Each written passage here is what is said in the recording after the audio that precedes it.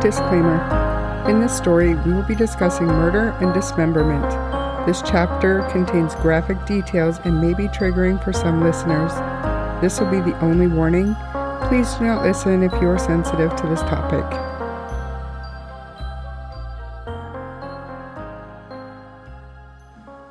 Hi guys. Today's episode is a listener request. So thank you to Brooke for your case suggestion. Honestly, I can't say that I would have covered this one without this request.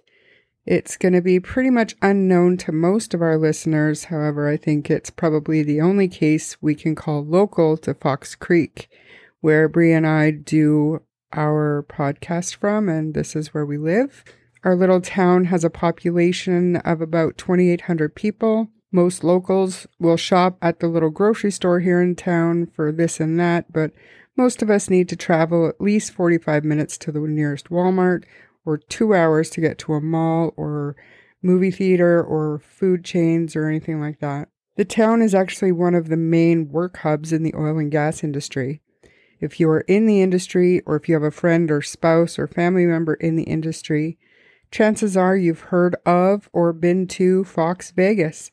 That's what we call our little town.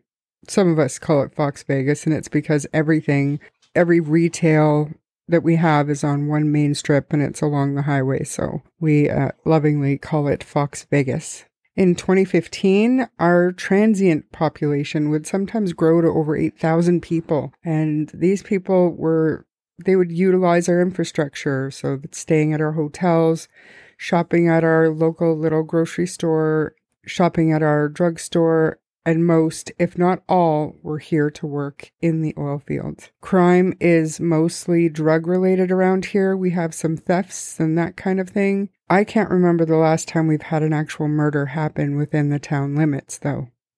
The community feels safe from big city crime. Bigger concerns in this area are wildlife encounters, like what do you do if you see a bear, that kind of thing. That's always going to be an ongoing issue here. More recently, our listeners may remember the wildfire scare that we had back in May, where we were forced to evacuate and leave the town for 3 weeks while wildfire threatened the area. But part of being in oil and gas country and working in this industry is sometimes having to work remotely on oil and gas work sites that are far removed from even the smallest towns. The reason for this basically boils down to travel time, in my opinion. People who stay in these work camps generally work like a 12 to 16 hour workday, and that schedule doesn't allow much time for travel to and from work. Work camps are usually situated in a central location to numerous remote work sites that are more easily accessible from the work camp. Work camps are made up of modular living accommodations. They'll have like a community kitchen and a diner, a recreational facility, meaning they usually have like a pool table, shuffleboard, that kind of thing. Its residents who work for all different kinds of companies can typically stay for 1 to 21 days, sometimes even more. I myself have stayed in work camps for up to 3 months straight, with Sundays off, but because the camp is too far from Fox Creek, I generally would just stay in camp on my day off to catch up on my laundry and relax. So I didn't mind camp life. My kids were grown and moved out. My dogs were well taken care of. Camp food is not great, but it's edible. You have a hot breakfast and supper every day. You have veggies, fruit, baked goods, sandwiches, water, coffee, tea, milk, soda, and it was all there for you whenever you needed it. For me, it was better than cooking and cleaning for myself. If I didn't like what was for supper, I'd just grab a sandwich or build a salad or even have some cereal or something. For some, though, camp life can be lonely and very isolating. Being away from your wives or husbands, kids, friends, family, it can wear you down, and sometimes FaceTime just doesn't cut it. Most workers would return from their long day at around the same time every day. Everybody would shower, get dinner, and settle into their room all around the same time, and then try to connect to the internet that everybody else in the camp was trying to use, so the connection isn't all that great. These work camps also retain a full roster of workers, from housekeepers to maintenance personnel to kitchen staff, who also work very long hours. They work really hard to keep the camp rooms and all areas clean and stocked up, but unlike the oil and gas workers, these workers are in camp 24/7 for the most part. As I get into the story, I'd like to specify what I mean when I say an open camp. An open or damp camp means that alcohol is allowed in moderation in camp. I've even been to some camps where they have a lounge room where you can sit in and socialize and have an alcoholic beverage. That might be like a pre-COVID thing, I'm not too sure. But I know that there are still these open camps where workers are allowed to have alcohol in their rooms, whereas a dry camp does not allow any alcohol on the property whatsoever. And they even have security and sometimes even dogs to sniff for that kind of thing. So the Burland Open Camp is located about 55 kilometers southwest of Fox Creek. Most of the roads around Fox Creek are owned and maintained by oil companies and are gravel roads with a speed limit of about 60 to 80 kilometers per hour. Travel time from Fox Creek to this camp would still be under an hour, but just to clarify, it's not like 50 kilometers that you can travel highway speeds to. To get into our story today, by the time Daniel Goodridge began working in the kitchen in June of 2015 of the Burland Open Camp, he had been off of his prescribed antipsychotic medication for months. He was becoming increasingly paranoid and delusional, including having audible hallucinations, meaning he was hearing voices in his head. Daniel opened up to one of his coworkers that he was stressed out about a couple of things. He felt overwhelmed in his job, and his cell phone wasn't working. He wasn't able to get a hold of his family. He was feeling unwell, but he just couldn't get any help. He also confided in the coworker that he was hearing these voices. Quote, he stated to me that these voices were on a daily basis and they were getting stronger and stronger. The coworker had no idea what that meant or how serious it was or if it was serious. It was just a conversation in passing, and she didn't think too much more about it. On the night of June 29th, 2015, Daniel couldn't sleep. He thought that his coworkers were angry with him and that he was failing at his job. By this time, he was afraid of almost everyone at the camp. He was getting more and more paranoid. The voices in his head got louder and angrier. He went into the kitchen and pulled a 12-inch butcher knife off of the wall and took it back to his room for protection. As the night grew darker, he got more and more anxious. When he heard footsteps in the hallway outside his room, the voices in his head told him, "Now's your chance." He thought that whoever was in the hallway was coming to hurt him. The footsteps Daniel was hearing belonged to David Dirksen, who was a 37-year-old man from Lacrete, Alberta. David was probably just going back to his own room. This poor guy was murdered because he happened to walk down the hall when Daniel finally listened to the voice in his head.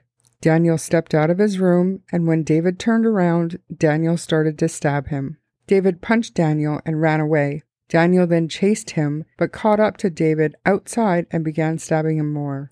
Daniel later told the psychiatrist that he thought he was a surgeon. Daniel stood over his victim and he imagined David was wearing an anesthesia mask and that he was a surgeon. He cut into David's abdomen, but quickly realized he knew nothing about human anatomy and wasn't a doctor after all. Even so, he began to remove organs from the victim's body. Daniel would say that he kept cutting to see the inside of the body and to find the heart, to see if it was still beating so that he could kill it. He also removed an eyeball from his victim because he wanted to see the skull. Daniel later told the psychiatrist that he thought skulls were cool. Haley Dubois, who was a 50-year-old employee at the camp, was from Red Deer, Alberta. She had heard the commotion and tried to help David. She was pleading with Daniel to drop the knife and to leave David alone while Daniel continued the attack on David. David's autopsy would later show that he'd been stabbed or cut over 70 times. Daniel then turned his attention back to Hallie, who was stabbed over 11 times. He eventually went back to David's body while Hallie was able to crawl away back into the camp dorm, and her body was later found curled up in a trailer. Daniel was trying to set David's body on fire. Some workers say they hid in their rooms while others fled into the bush as Daniel ran around the property with the large knife.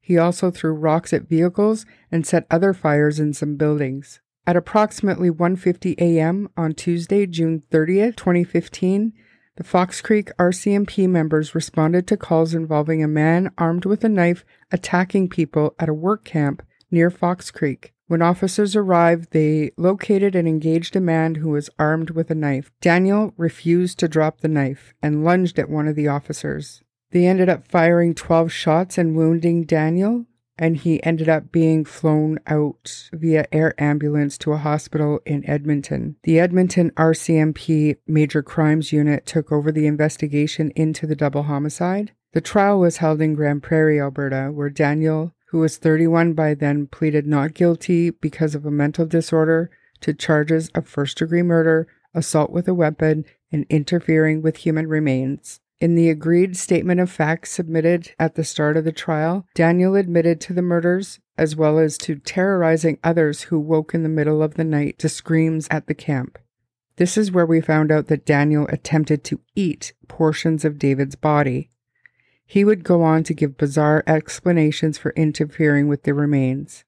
Quote, he described himself as being a surgeon or paramedic, that he was there to help Mr. Dirksen from a surgical perspective or to help him pass on, and that he wished to see a skull and a burned corpse. Forensic psychologist Dr. Andrew Haig concluded that at the time of the killing, Daniel was unable to understand that his actions were morally wrong and should be found not criminally responsible. A psychiatrist, Dr. Lenka Zidkova at the Alberta Hospital in Edmonton, who had been treating Daniel since the crime, said his interpretation was that it was his chance to kill or be killed. He felt the voice was warning him and he needed to defend himself. He had this belief that he had to kill anyone in his path, that he had to slaughter people. He kept repeating that he felt like a hunter. He needed to hunt. And I think that was his mission from then on.